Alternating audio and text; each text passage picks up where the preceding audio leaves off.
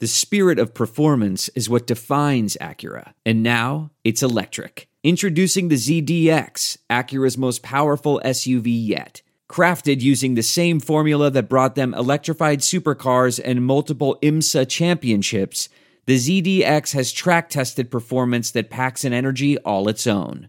Unlock the energy and order yours at Acura.com. Hey y'all, it's Vlad Harris here with another Panther Rants podcast. Wednesday, hump day. Yep, as you can see.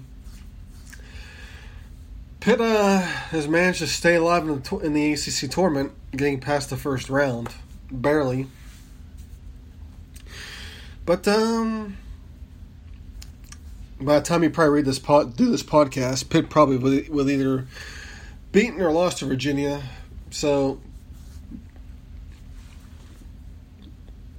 I can't really give my thoughts on the game, but like I say, it's the rubber match. It's game 3. Pitt's beaten them before, and maybe some of that magic of playing in New York will carry over and Pitt can move on to the next round, because if they do, they clinch a 500 season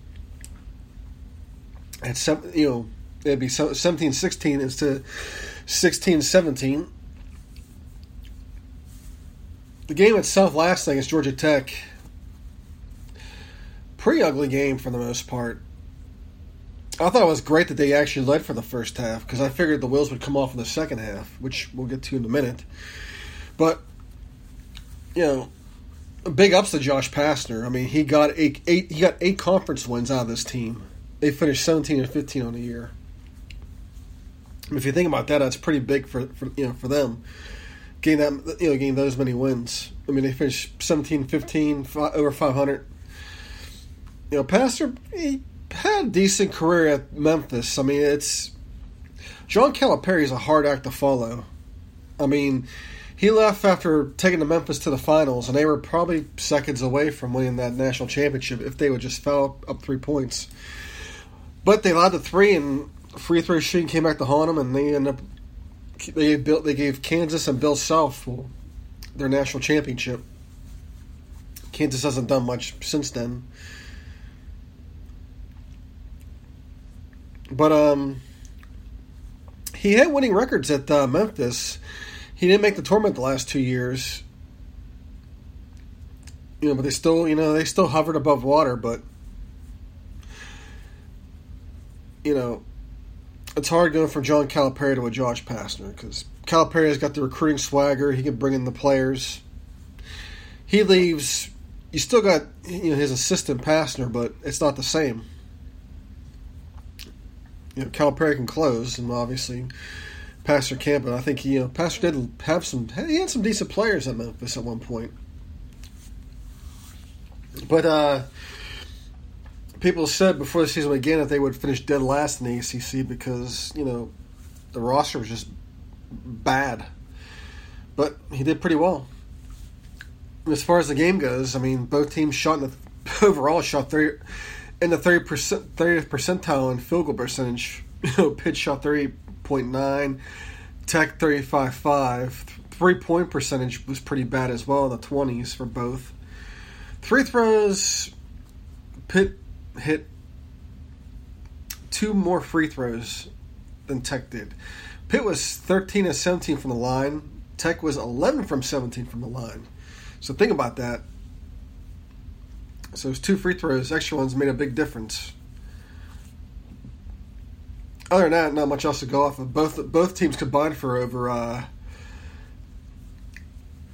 almost 80 rebounds. Pitt had 30 defensive rebounds. 8 offensive. Tech had 12 offensive, 28 defensive. So Pitt made 30 boards on, that tells you right there how bad Tech was shooting. But obviously, second half, Pitt fell behind with 4 points. They were down 41-37, and then Sheldon Jeter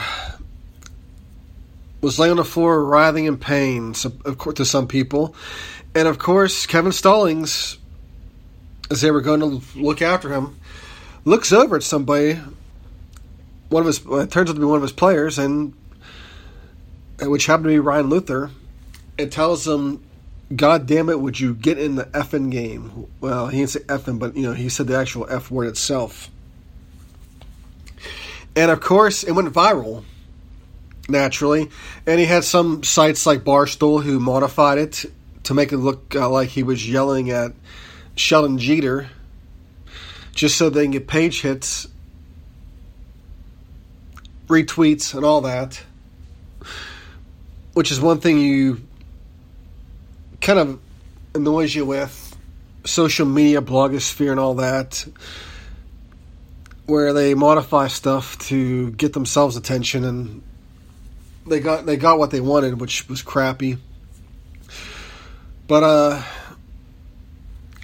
everybody's had their hot takes over this.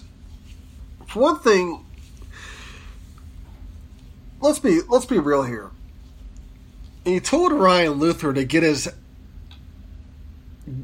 act together in the game, to nicely put it. He wasn't calling him dumb, stupid, and MF or any of that. He wasn't calling him names. He was just telling him to get with it. That's it. And it's like and some people are saying, well, gee, Jamie never did that. Jamie never, cursed or whatever. Here's the thing. All coaches do things differently. They're wired differently. Just because one person does it doesn't mean it's always going to be the right way, and everybody else has to do it. People have their own way of doing things. I mean, we just saw Jim Boeheim talk about how bad playing Greensboro is. He doesn't give a shit what people think. So you got stuff like that. I mean, every coach, is wired differently.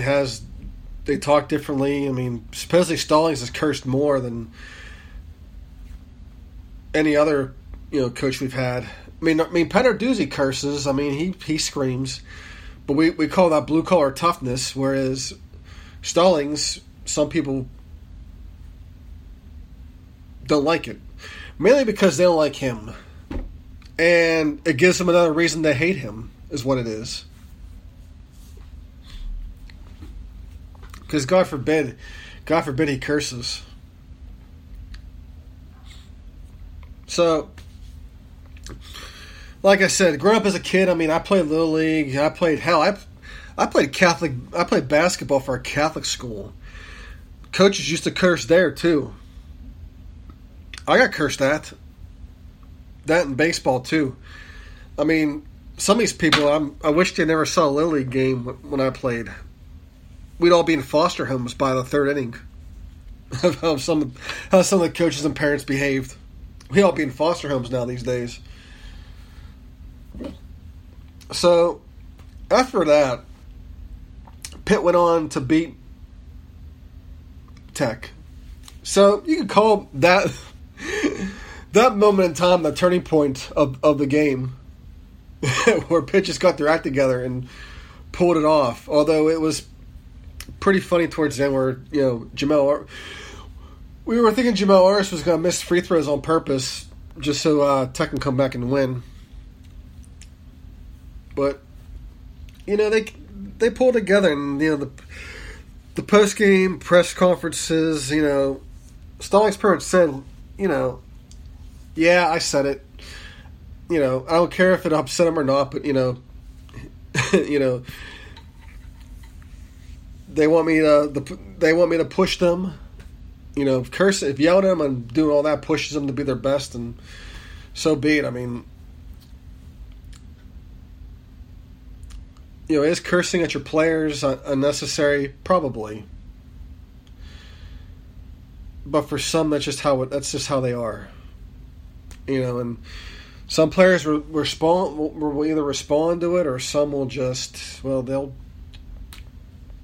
just filter it out, say forget it.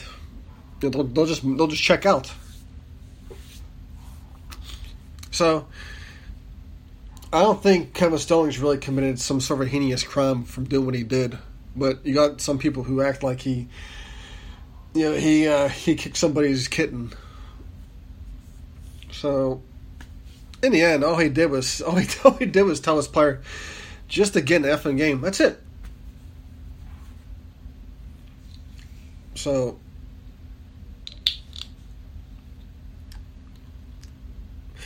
but as for the team itself, I mean, they seem like they're kind of together.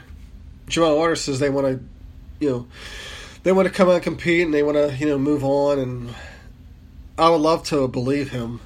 I really would, but it's hard. But you can't fault them. I mean, at least they tried in this tournament. They won a game at least, so they tried. And 8 o'clock tonight, we'll see what happens. And who knows? Maybe we'll see some more of some more sound bites from Kevin Stallings. So let's hope for the best, and hail to Pitt.